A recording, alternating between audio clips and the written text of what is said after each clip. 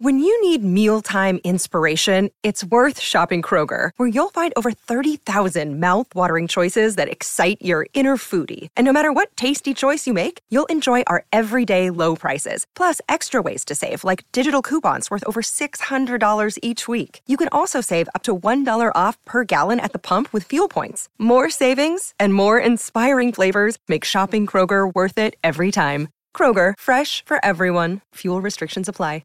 Another day is here, and you're ready for it. What to wear? Check. Breakfast, lunch, and dinner? Check. Planning for what's next and how to save for it? That's where Bank of America can help. For your financial to-dos, Bank of America has experts ready to help get you closer to your goals. Get started at one of our local financial centers or 24/7 in our mobile banking app. Find a location near you at bankofamerica.com/talktous. What would you like the power to do? Mobile banking requires downloading the app and is only available for select devices. Message and data rates may apply. Bank of America N.A., member FDIC. Hello, everybody. This is Marshall Poe. I'm the editor of the New Books Network. NBN listeners like to read books and buy them. So we thought we'd tell you that right now, our friends at Princeton University Press are having a remarkable site-wide sale. You can get 50% off books, including ebooks and audiobooks, with the code 50, F-I-F-T-Y, at checkout until May 31. You can save some real money on Princeton University Press books. I encourage you to go there and check it out. Welcome to the New Books Network. Hello, everybody, and welcome back to New Books and Science, a podcast channel on the New Books Network. I'm Galina Limarenko, doctoral candidate in neuroscience with a focus on biochemistry and molecular biology of neurodegenerative diseases at the EPFL in Switzerland, the host of the channel. Today we'll be talking to Jenny Smith about her new book, Overloaded: How Every Aspect of Your Life is Influenced by Your Brain Chemicals. This mind-bending, eye-opening book provides readers with an enjoyable route through the remarkable world of neurotransmitters, the chemicals inside each of us that touch every aspect of our lives. Author Jenny Smith gets to the bottom of exactly what these tiny molecules do. Well, Jenny, welcome to the show. Hi, thanks so much for having me. So, as we have witnessed the unprecedented times of recent global pandemic, I was wondering if you could start by telling us how has it influenced you and your work, and maybe some main takeaways that you have gathered from this experience. Yeah, so in terms of writing the book, it wasn't a huge impact on that because that was something that I do from home anyway. But then the book promotion has been completely different to what I expected. So I was sort of tentatively booked in to have a book launch event at the RI in London, and I was planning on going to a bunch of festivals and doing book talks and things. And some of them were moved online. So I did do an online launch event for the RI, but some of them haven't been able to move online. And online events are great in many ways, but it's also not quite the same as being able to really kind of, invite all your friends to the launch of your first book and feel like you're really celebrating it. So that was a bit strange. I also, as well as the writing and stuff that I do for grown-ups, I do a lot of shows and workshops at schools and at family events for young people to help them understand their brains as well with my organisation Braintastic Science. So at the beginning of the pandemic, we had to convert as many of our shows as possible to work remotely, to work online. And they are very interactive. We have lots of demos where we get kids up on stage, get them, doing things with bits of kit and trying out different illusions and pretending to be neurons and all sorts of things. So it was quite a job to kind of convert as much of that as possible to work remotely and online. And even now, some events are starting to go back to normal, but others are doing kind of hybrid things. So it feels like almost every event we have to kind of work out from scratch how to do things for the best. But it's been quite interesting. And I think there have definitely been some benefits to events moving online in terms of accessibility. Obviously, you do need to have access to the internet, but it means that wherever people are in the world, they are able to go to these events. And I think for people with disabilities or who are carers or perhaps don't have the time or money to travel to science festivals and things, I think it has made them in some ways more accessible. So I do hope we're able to keep some of that positive thing that has come out of this pandemic. So you've mentioned that you work with brains. So can you tell us a little bit more about yourself? Yeah, okay. So I've always been interested in science. I was one of those kids who was always asking questions, always wanting to know how things worked and why things did whatever they did. And I was very lucky that I had parents who encouraged that and who tried to answer the questions when they could and helped me find out the answers when they didn't know them. So I think I knew quite early that I wanted to do something in science. But I actually didn't discover neuroscience and psychology really until I went to university. So I'd actually applied to university to do chemistry because of those three basic sciences that we're taught at school: biology, chemistry, physics. Chemistry was actually my favourite. So I applied to do that. I ended up going to University of Cambridge, and their course means that you have to take 4 different subjects in your first year. So I took chemistry as one of them. I took material sciences because I thought, well, that's quite similar to chemistry. You had to do maths as a third one. And then I had one space left. And I was sort of umming and ahhing over what to do. And they had a course called Evolution and Behaviour, which I just thought, oh, well, sounds quite interesting. It sounds a bit different. I might get to watch some David Attenborough documentaries. I love David Attenborough. So I picked that one on a bit of a whim. And I enjoyed the evolution stuff, but it was that behaviour bit of the course that really grabbed me. And it was the first time I think I'd realised that you could use rigorous scientific methods to work out why humans do what they do. And I just fell in love with that idea, with the idea that you could find out why we are the way we are and why we're different to each other and why we behave the way we do. So I went to my director of studies and said, actually, I'd like to change the direction of my course. And I actually hadn't done biology A-level, so I had to do a bit of kind of work over the summer holidays to catch up on the biology side of things. But then I moved over and did psychology, experimental psychology, neurobiology, and history and philosophy of science in my second year, and then experimental psychology in my final year when you specialise down to just one.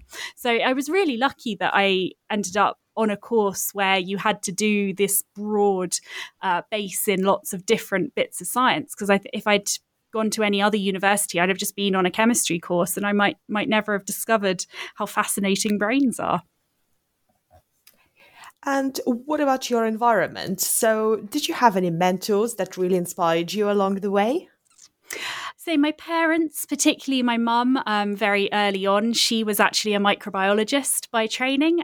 So she had that kind of background in science. And I never had the idea that science was a boy thing, because it was my mum who was the scientist, and she always encouraged me to do experiments and things at home.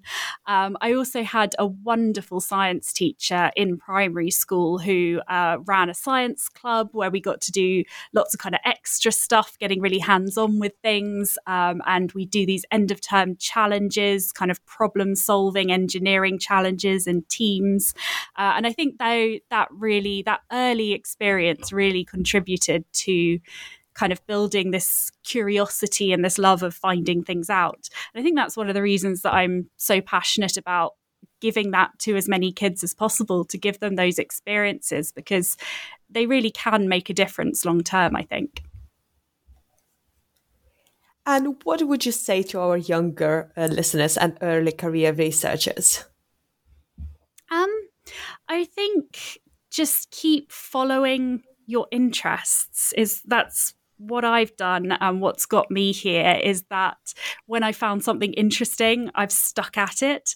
And even if it gets a bit difficult, if you find what you're doing interesting, if you're curious about it, if you want to find out the answer, that will keep you going through the tough stuff. So yeah, I think that would be my advice. Follow your interests and don't worry too much about thinking 10 years ahead, because 10 years ago, I wouldn't have guessed that I'd be here. I've just kind of got here by following what interested me at each stage. Oh, that's an excellent advice. Well, Good. your latest book is overloaded, how every aspect of your life is influenced by your brain chemicals. So can you tell us, how did you come to writing it? Yeah, so I've been kind of doing other forms of writing for quite a while. So I've contributed to a few other popular science books, the kind of highly illustrated DK ones. And I have written various articles and blogs and that kind of thing. So I kind of decided that a book was the next step, the next thing to do. And around that time, I kind of started noticing that there were a lot of mentions of brain chemicals that started kind of popping up in popular media and kind of online and all of those kinds of things. So, you'd see articles titled "Dopamine is driving social media addiction," or "boost your serotonin by eating these 5 happy foods," or, things like that. And I just started thinking, I know enough about the brain to know that there's no way it's that simple. And it felt a bit like these chemicals were being used as kind of buzzwords, but then the articles weren't really explaining what they were, what they did, and they were just kind of being used to make things sound scientific without really digging into them. So I wondered if that might be quite an interesting angle to take with my book proposal. So I sort of, had this idea that it would be nice to have space to really dig into these chemicals and how they affected all these different aspects of our lives. So I was talking with Sigma, who are part of Bloomsbury, my publishers, about kind of various ideas, and I pitched them that one, and they liked that idea. So so I started working on it. Excellent. So your book covers a lot of stuff in it, and as you said, it's not as simple as it looks.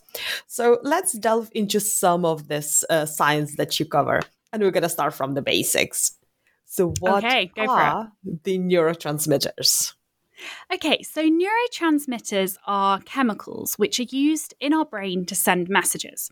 So our brain's made up of a few different types of cell, but one of them is neurons or nerve cells. And these are special cells that are built to send messages. So they've got a cell body like any other cell does, and then they've got a long part called an axon, and then kind of fronds at each end called dendrites. And the axon sends electrical signals. So in the same way that when you turn on a light, electricity flows through your cables in your wall and your light lights up, electricity can flow along the axon and send a message.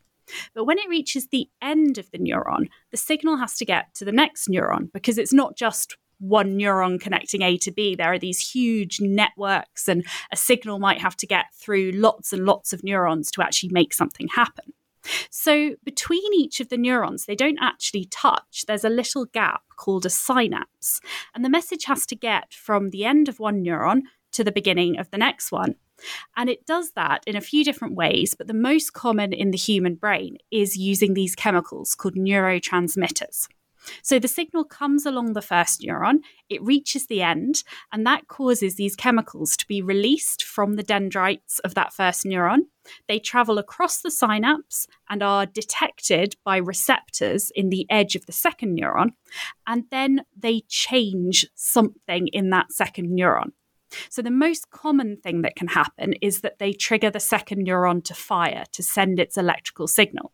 So signal goes along the first neuron, releases chemicals, second neuron detects those chemicals, send its electrical signal, and the message continues. And the chemical that does that in the brain is called glutamate, and that's what we call an excitatory neurotransmitter. It excites the second neuron and causes it to be more likely to send its message. There's also a chemical that does the opposite, and that's called GABA. So when the first neuron releases GABA, it makes the second neuron less likely to fire. So that one kind of damps down activity, it calms down the brain. Then there's a whole bunch of neurotransmitters that do more complicated things. They modulate the second neuron, so they can cause it to be more likely or less likely to fire, depending on the scenario, or they can do other things. They can cause longer term changes. And those are the kind of neurotransmitters that you may be more likely to have heard of, things like serotonin, dopamine, noradrenaline. And those are the ones I think that are probably the most interesting when it comes to behavior. Because although our neurons can change, it takes a while for, say, new dendrites to grow. But changes at the synapse, changes in which chemicals released, how much of it, at what rate, they can happen really quickly.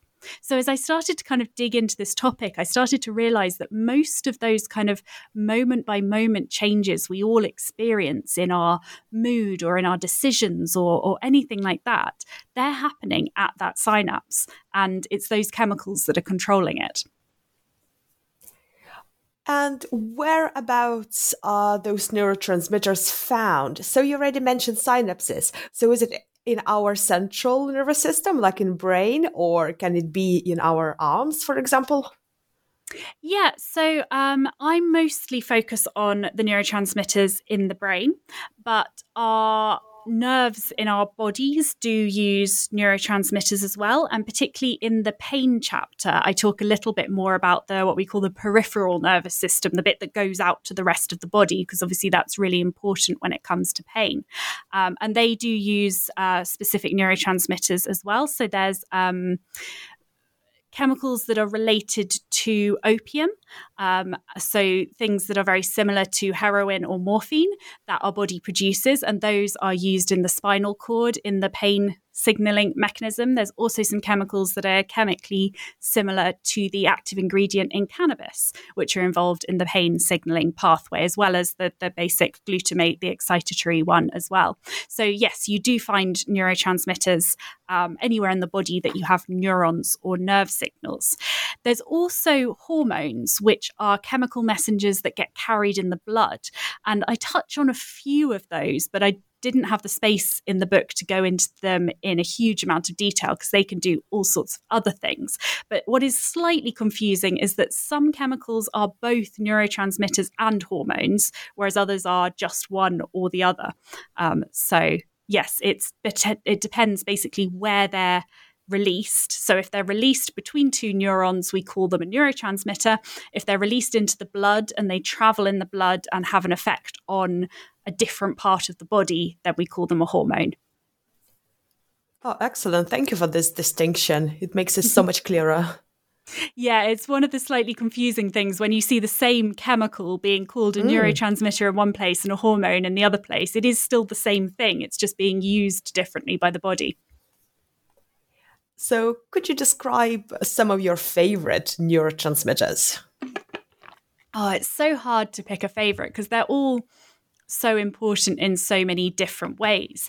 I think, well, I have a bit of a soft spot for glutamate and GABA because they are the workhorses of the brain. I can't remember the exact statistic, but something like 70% of our neurons use glutamate, and yet they don't get as much airtime as the serotonins and the dopamines and that kind of thing. I think I also have a bit of a soft spot for oxytocin, which is one of the hormones involved in bonding. So involved in love, we might like to say. And it has had a bit of publicity as the cuddle chemical. It does actually do a few other things as well. But I think it's really interesting. And partly I like it because of the story about how it was discovered. So a lot of science is kind of done by accident. And I think that's something that doesn't always get talked about. We know, there's a few stories that people have heard, Alexander Fleming discovering penicillin because he'd forgotten to wash up his lab equipment and it went moldy. But there's more than you might expect of these kind of accidental scientific discoveries. So oxytocin was discovered to have this role in bonding because some scientists were doing a survey of the rodents that lived around the university that they were working in. And they were trapping rodents, cataloguing them, and then releasing them again. And they noticed that there was a particular type of vole called a prairie vole that kept showing up in pairs. So they keep catching two of them rather than just one. And then they realized that the same pairs were appearing always with that specific partner. So they thought this was really interesting. So they started kind of tracking the voles back to their where they were living. And they found that they were coupled up, that there were pairs of voles, a male and a female, living together in a den and raising pups together. And that's was really surprising to them, because there aren't many mammals, and I don't think there are any other rodents that are monogamous, that form bonds between two individuals and stay together, at least while they're raising their young. So the scientists wanted to find out why these voles were monogamous, and they discovered there's another really closely related type of vole called a montane vole that isn't monogamous. So they started looking into what was different between these two types of voles. And they found that that oxytocin and a really closely related chemical called vasopressin were really important for bonding, and that the prairie voles, when they mated with a partner for the first time, they released loads of oxytocin, and that seemed to be vital for forming these pair bonds. So what they did next, which seems like the kind of logical next step, was they took some oxytocin and they gave it to the montane voles, the ones that aren't monogamous, thinking that they could maybe turn them monogamous. But it didn't work. And they didn't know for a while why that was, until they discovered that montane voles don't have receptors for oxytocin in what's known as the reward circuits of the brain. Whereas prairie voles do. So when you give a prairie vole a burst of oxytocin, which they get through mating, they learn to associate that rewarding feeling with their partner, and that drives them to want to spend more time with their partner. So a prairie vole will choose to spend time with its partner rather than a random other vole.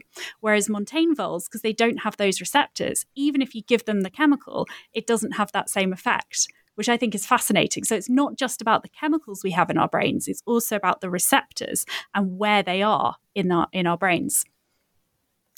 This is brilliant. And you have to use all of these different techniques to actually find it out, isn't it? Both behavioral and then laboratory techniques. Yes. And then, of course, the next question is, well, that's great. We know this about voles. Is it true when it comes to humans? So humans are... Most of us are monogamous. Whether that is imposed by society or evolution is really hard to pick apart. But scientists have found that there is a gene that codes for making more of these oxytocin vasopressin receptors, and a gene variant that codes for making less of them.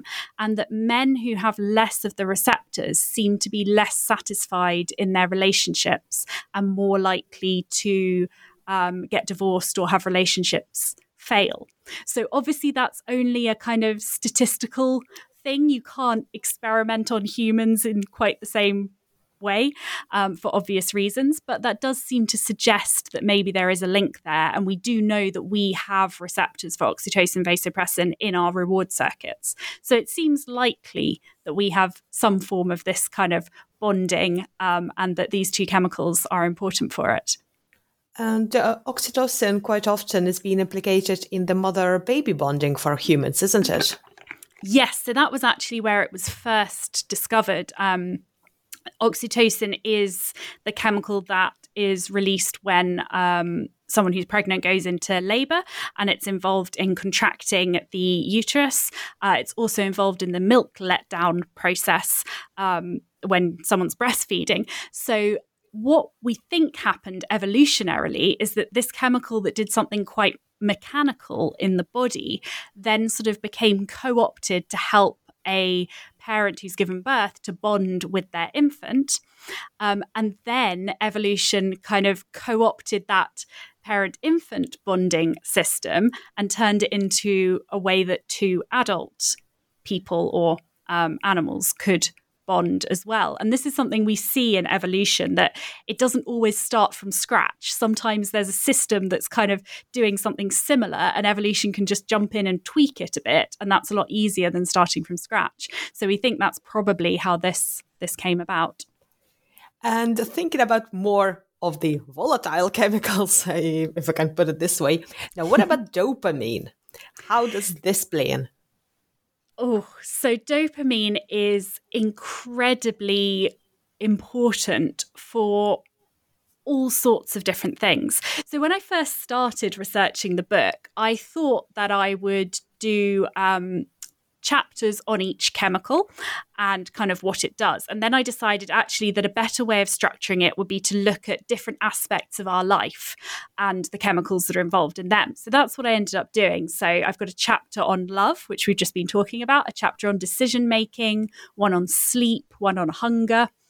And as I started those, I thought, well, I'll pick out one or two chemicals that are important for this thing, and they'll be the most important chemical for that chapter. And maybe some of them will come up in more than one chapter, but mostly it'll be, one or two chemicals per chapter.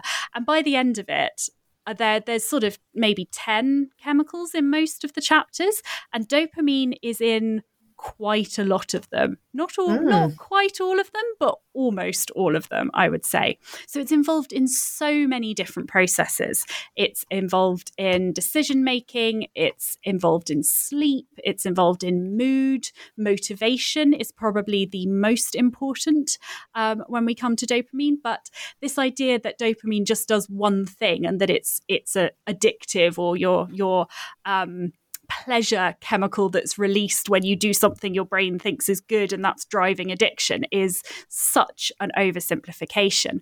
For some reason, that seems to be the message that's put out there in the media, that, for example, this it's talked about with social media a lot. When you get a like, that causes your dopamine to spike, and that's making you addicted to getting likes. It turns out, actually, when you look at the studies, dopamine is less to do with reward and more to do with drive or motivation. So it pushes you towards doing something rather than rewarding you when you do it. So I talk about that quite a lot in the motivation chapter, the kind of really interesting, really careful studies they had to do to tease apart those two things. But basically, if you get a rat that doesn't have enough dopamine in its brain, it will still eat tasty food if you give it the tasty food, and it will still seem to enjoy it, but it won't put in work to get that tasty food. It will just eat the bland food that it doesn't have to work for. So it's that drive to do something to achieve a goal that dopamine seems particularly important for.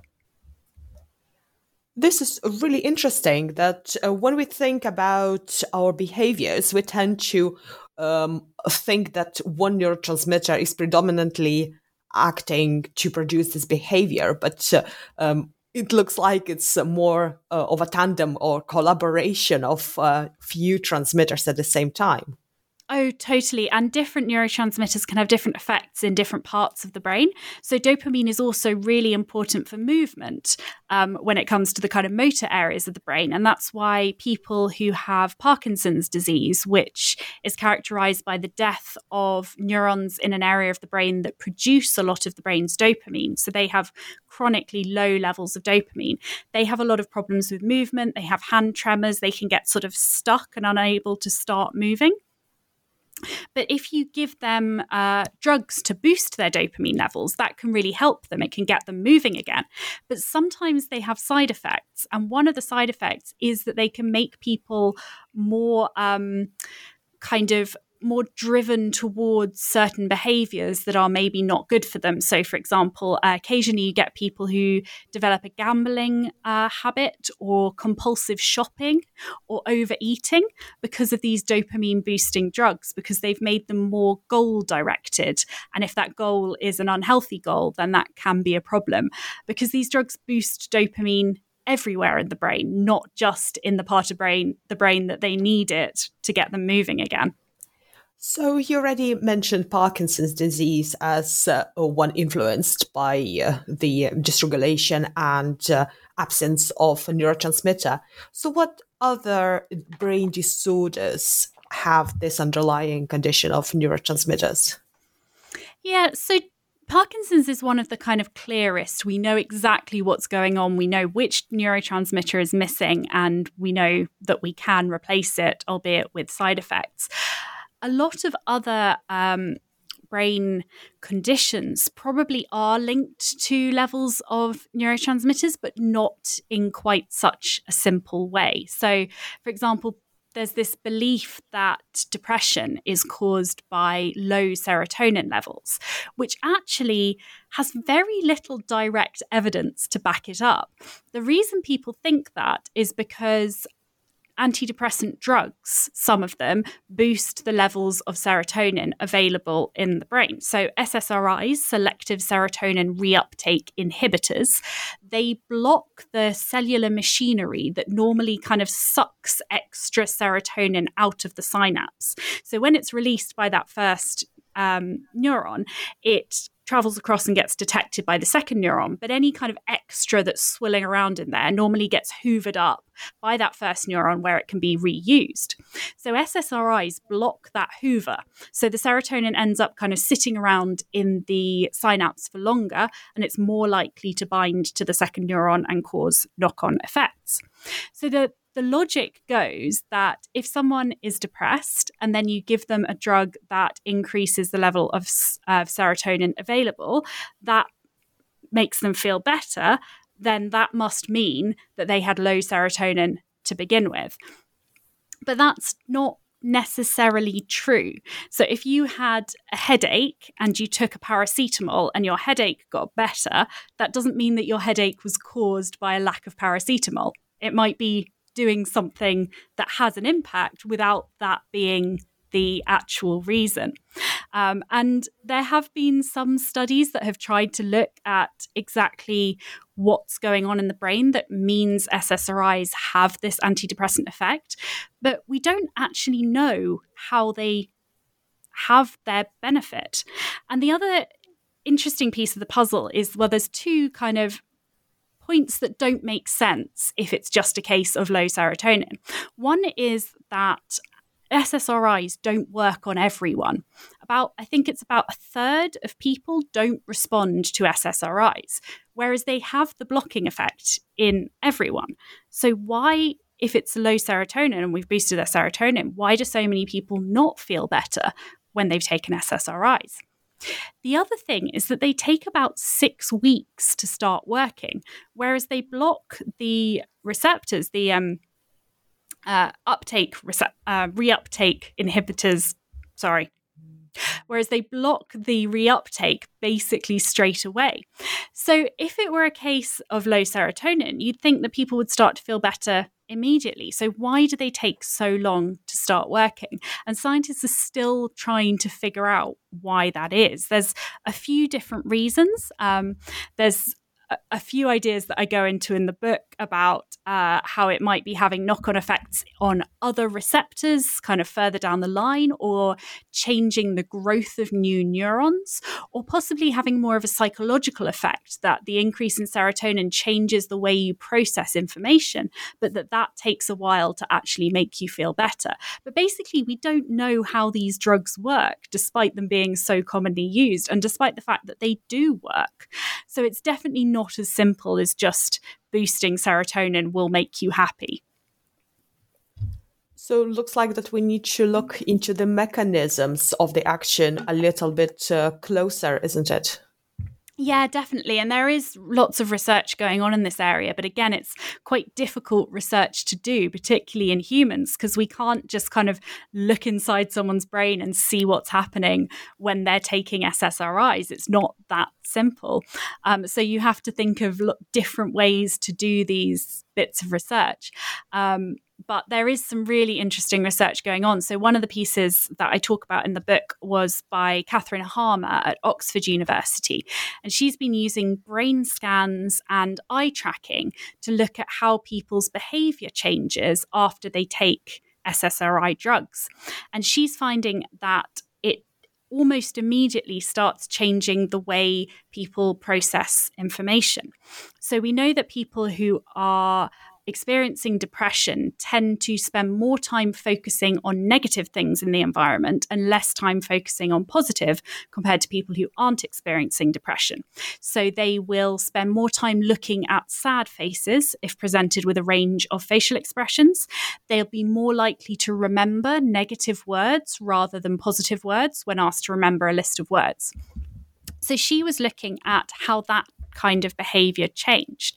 And she found that after they were given a dose, just a single dose of SSRI, some of her participants started showing behaviors more like people who don't have depression, even though they were still feeling depressed at that time. And those were the people who 6 weeks later would go on to start feeling better. The people who weren't going to respond to that SSRI, who'd still feel depressed after 6 weeks, didn't show this change in behavior after one dose. So that's really exciting, because at the moment, if you go to the doctor and get diagnosed with depression, they will give you a drug to try. You will have to wait 6 weeks to see if it works. And if it doesn't, you'll get a second drug to try. And then you wait another 6 weeks and see if it works. And then you get a third one to try. So if you don't respond to the first few, it can be a really long time before you're on something that's effective for you. But if we could give people a brain scan or give them a test of whether this way they're processing the world has changed after their first dose, and we could find out whether they're going to respond or not, we could get them onto a new drug within a few days. And that would cut down that wait time dramatically, and I think would really, really benefit patients. This is super interesting, where we can start using actual tests for people with brain disorders, for example. So what kind of approaches are there? Yeah, see, that's the problem. It's really difficult to. So you can test the levels of neurotransmitters in, say, the spinal fluid, but that requires a spinal tap, which is a painful and invasive procedure. And we don't actually know how the levels of, say, metabolites, so broken down bits of neurotransmitters in the spinal cord, how that links to levels in the brain. So pretty much everything we know about neurotransmitters in the brain has come from indirect methods. So if we give someone a drug that we know increases dopamine, how does that change their behavior? Or it comes from animal studies where you can look a bit closer, or you can look at receptors if you look at post-mortem brains, for example. But it's really, really difficult to study levels of neurotransmitters in the brain of a living person, which is one of the big problems with these studies and why there is so much work still to be done. Oh yeah, there's a lot of work, isn't it? Definitely, yeah. I think I knew that this was going to be a complicated topic, but I was really surprised when I started researching it how much there is that we still don't understand about the systems that make up our brain. And I'd be reading papers and I'd find 2 papers that gave completely opposing views of what a chemical did. And then you kind of boil it down. And one of them was looking at one type of receptor in a tiny part of the brain. Another one was looking at a different receptor in a part just across from that first part. And they're getting completely opposite results. So it's a really complicated system. And we're basically only just scratching the surface of it. So have you come across successful therapies that are targeting the neurotransmitters? Well, I mean, despite the fact that we don't know how they work, SSRIs work really well in a good proportion of people with depression. They were discovered by accident and we don't know how, but they do seem to work. So yeah, everything that I say about how much more there is to learn about these mechanisms, that doesn't mean that the drugs we have aren't good, if that makes sense. I think there's a lot of room in the future for perhaps more targeted drugs. It's really difficult to target drugs to different parts of the brain, but it's something that I think will start to come out, maybe not in the next 10 years, but maybe in the next 50 years as research improves. We'll find ways to deliver drugs just to the area perhaps where they're needed. And I think that would be an absolute game changer when it comes to treating brain disorders, because a lot of the reasons we get side effects from drugs is because they affect the whole brain, because we have to give them in the blood. They have to travel through what's called the blood-brain barrier, which is a kind of membrane that stops various things getting into the fluid that feeds the brain. And actually, even getting drugs across that is quite difficult because it blocks quite a lot of molecules. But then they go everywhere in the brain. So I think there is some research starting to be done on how we could create drugs that we could target to just particular regions or particular networks in the brain. And I think that would be really exciting and might be a big game changer, but it's a bit of a way away. A bit more research is needed before we can do that. So thinking about the bigger picture, so in what ways the thinking about the brain chemistry is shaped by economic and social forces of the day? Yeah, I think that there's definitely, the media picks up little nuggets of science that it then starts translating. And I have so much sympathy for people who write articles and write headlines, because I've done that, and it's really difficult to distill complex science into a 300-word article and then distill it even further into a 5-word headline. So, I have so much, I completely understand why news outlets end up going with, dopamine is addictive or whatever they go with. What I get really cross about is the people who then use that to try and sell you stuff.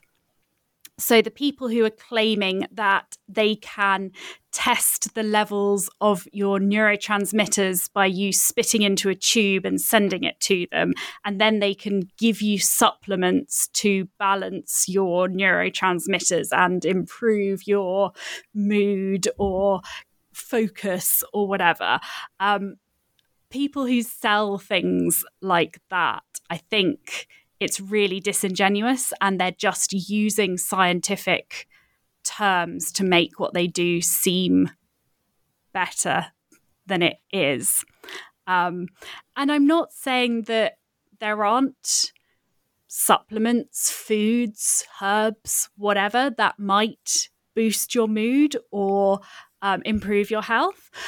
But you have to be really careful, because supplements aren't regulated in the same way that drugs are, and they can have significant side effects. They can interact with other drugs. So St. John's wort, for example, is a natural remedy that can be effective in some people for depression, but it also interacts with certain medications. I think it might be heart medications, but I'm not 100% sure on that. So people think that just because something is natural, it's necessarily safe, and that's definitely not true. And because they're not regulated, you also don't know if what the person is selling you has what it says it has in it. So I think we have to be really careful as consumers not to get sucked in by sexy sounding neuroscience stuff that makes these big claims when actually the science is really in its infancy. And yeah, I think we have to be really careful about that. And I do get quite cross when I see people claiming that they can balance your neurotransmitters or whatever, because what even does that mean? And certainly you don't want to just be boosting things indiscriminately, because one thing that came up time and time again is that low levels of a neurotransmitter can cause problems, but too much of it can also cause problems. So low serotonin perhaps is linked to depression, but high levels of serotonin have been linked to anxiety. So just boosting it isn't necessarily going to be the right thing to do in every person, even if you could do it. So we need to be really careful. And I think as another hope in the future, alongside targeted medicine, is more personalized medicine, where we would maybe there'd be a way to detect whether we are low or high in something. I don't know how that would be at the moment, but certainly this idea that we're all different and we all need different types of treatment. Perhaps, say, for depression, it may be that there are different underlying causes in different people. So maybe some people are low in serotonin, but maybe others have high levels of inflammation in the body and that's causing their depression, or maybe there's another factor that's involved. So I think the more we understand about these conditions, the more we'll be able to personalize and target treatments. And that presumably will have quite big implications for the public health as well, if we can really narrow down specific diseases to specific disbalance, perhaps, of neurotransmitters. Yeah, I hope so. I do think that we're starting to kind of realize that it's not one size fits all, particularly when it comes to the brain. Each of our brains is different at birth. We've all got slightly different DNA that builds slightly different brains, but our brains are also changing throughout our lives in a way that our other organs don't. So your experiences throughout your life shape your brain and change it. So even two identical twins who have grown up in the same environment, their brains will still be slightly different because they'll have had slightly different experiences. And I think that's why for a lot of mental health conditions in particular, we need sort of two-pronged attack. We need the drug treatments are often very effective, but they're often work best when they're paired with, say, cognitive behavioral therapy that comes at it from the other angle and that teaches you to think in a different way or to respond in a different way to your environment, and coming at the brain kind of from both angles, bottom up and top down, as we tend to say in neuroscience, can be the most effective thing to do at the moment. And I think that personalization is going to be increasingly important going forwards. So what discoveries along your journey to writing Overloaded surprised you the most? Oh gosh, there were so many. I really liked the pain chapter. I found really interesting because I didn't know a huge amount about the biology sort of the body from the neck down, if that makes sense. I knew about the brain, but the rest of the body I didn't know as much about. So it was really interesting learning about the fact that we have a system that carries pain signals from our skin or our organs to our brain, obviously. But there's also a system going in the opposite direction that allows the brain to block incoming pain signals. And that's why you can get feats where, for example, a soldier walks for hours on a broken leg because they had to get away from danger, or a parent lifts a car off their child to save them. Because when you're under extreme stress, your brain activates this descending pathway, which releases chemicals into your spinal cord that block the pain signals from coming back up. So you literally don't feel the pain of that broken leg until you've reached safety, because the brain has said, no, getting out of this situation is more important than protecting the ankle. So there are scientists who are now looking at ways of activating this descending pathway to treat pain. And you can do that by putting the chemicals in it. So rather than relying on the brain to release chemicals in the spinal cord, you can inject chemicals there, which, not great for just a little headache, but for people who experience chronic pain might be quite a good treatment, better perhaps than giving them pills that then go through their bloodstream and cause lots of side effects. You can also activate it by stimulating the area of the brain that is in control of it. So it's an area called the periaqueductal gray, or PAG. And if you put electrical stimulation into that part of the brain, you can activate the descending pathway and block incoming pain signals. If the pain is less dramatic than that and you don't want to inject things into your spine or stimulate your brain, it turns out you can also activate it by swearing. So in a more minor way, but if you ever stub your toe and then swear, that might actually be reducing the amount of pain that you're feeling. So there's a researcher called Richard Stevens who's done work on this, and he can't go around getting people to stub their toe because that wouldn't be ethical. So what he does is he asks them to put their hands in iced water and see how long they can keep them there. And that's uncomfortable, but after a while it becomes quite painful. So he did a study where he had people put their hands in iced water, and in one scenario they had to shout whatever swear word they would normally use when they hurt themselves. And in another scenario, he asked them for a word that you'd use to describe a table. And then they had to just say that word over and over again while they had their hand in the iced water. So one scenario, they're swearing. The other one, they're saying a word that describes a table. And he found that they could keep their hand in the iced water for longer in the condition where they were swearing than when they were saying another word. And it didn't work when he made up words that sounded a bit like swear words. So it wasn't just something to do with swear words having particular sounds to them. They had to be a word that is a bit naughty, that makes you feel like you shouldn't really be doing it. Because what he thinks is that doing something you shouldn't activates this stress system slightly, kicking in this descending pathway and blocking those pain signals a little bit. Oh boy, now I know what to do when I stub my toe. Yep, exactly. As long as you're not on the radio. That's true. So what is your favorite myth or wives' tale about a neurotransmitter? Ooh, well, so we've already covered the serotonin makes you happy and the dopamine is addictive one. What about cortisol? Does it always make you happy, or?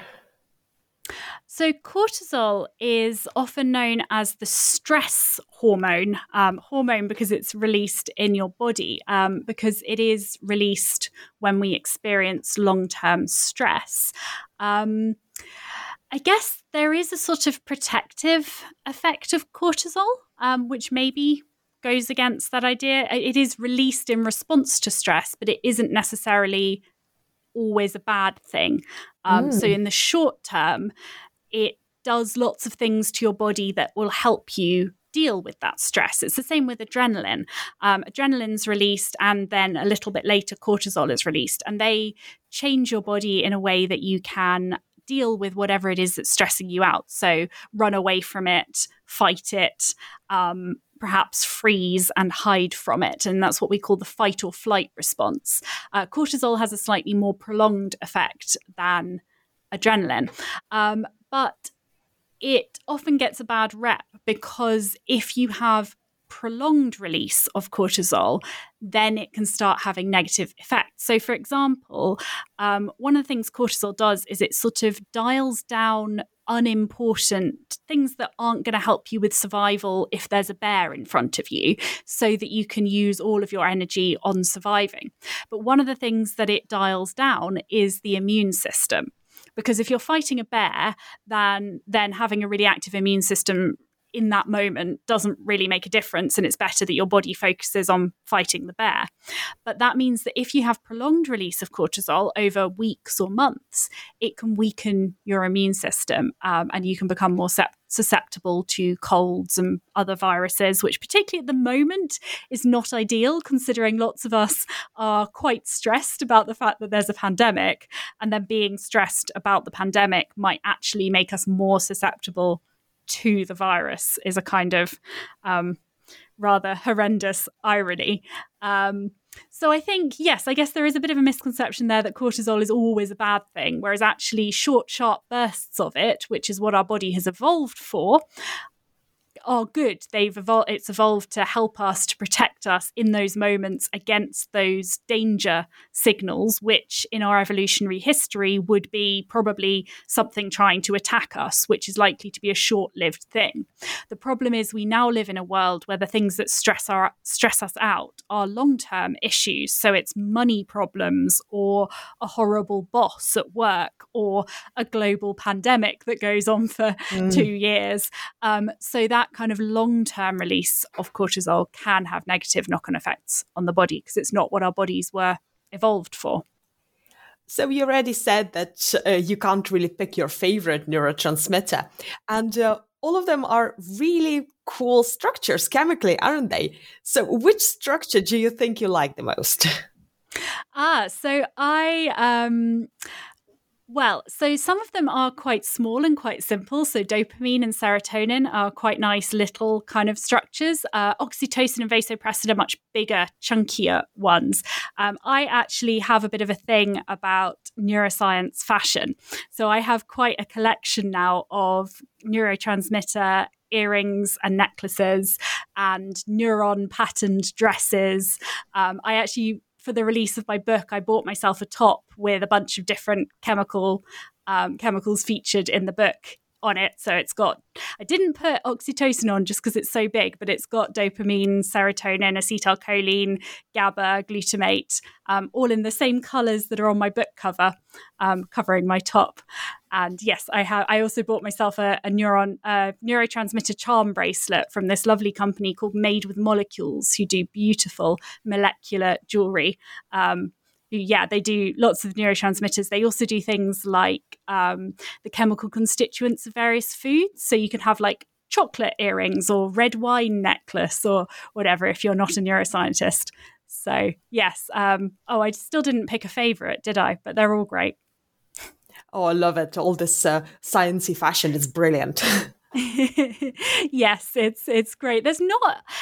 It's a lot easier to find it if you're into space, I've discovered. There's loads of space dresses out there. So my friends who are astrophysicists have a lot bigger selection.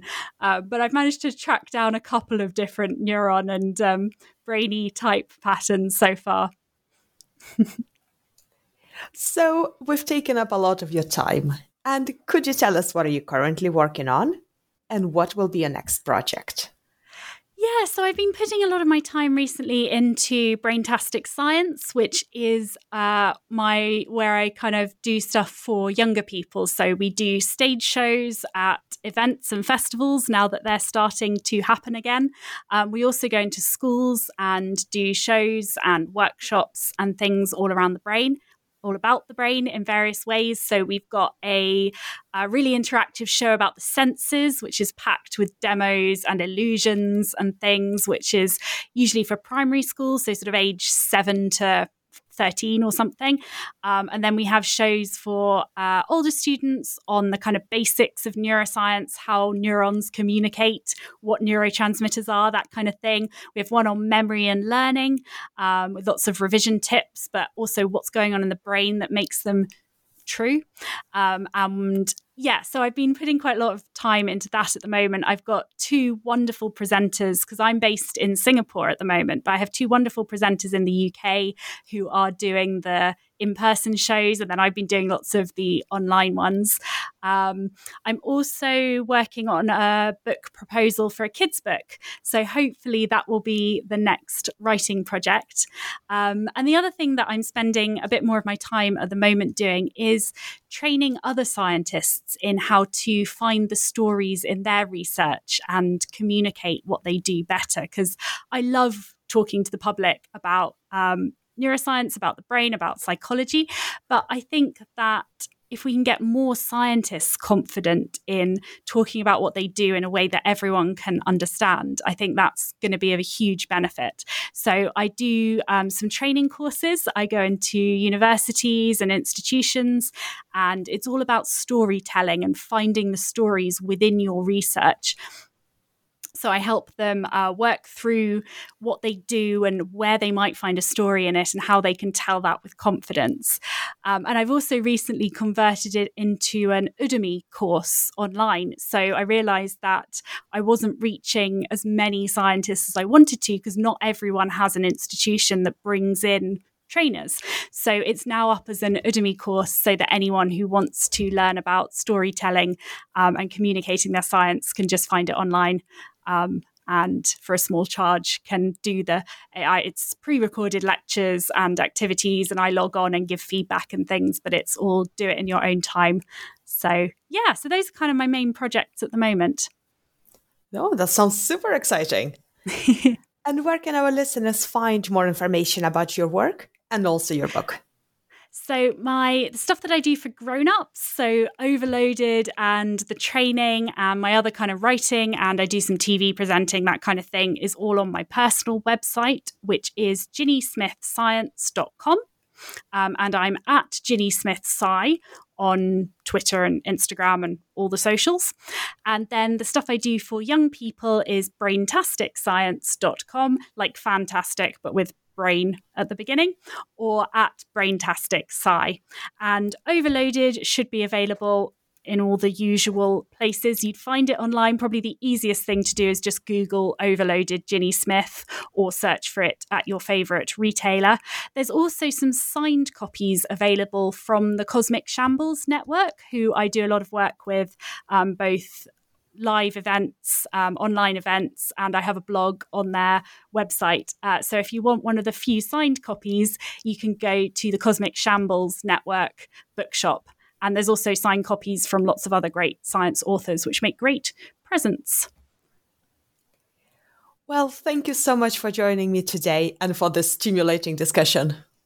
You're welcome. Thank you so much for having me. It's been great chatting.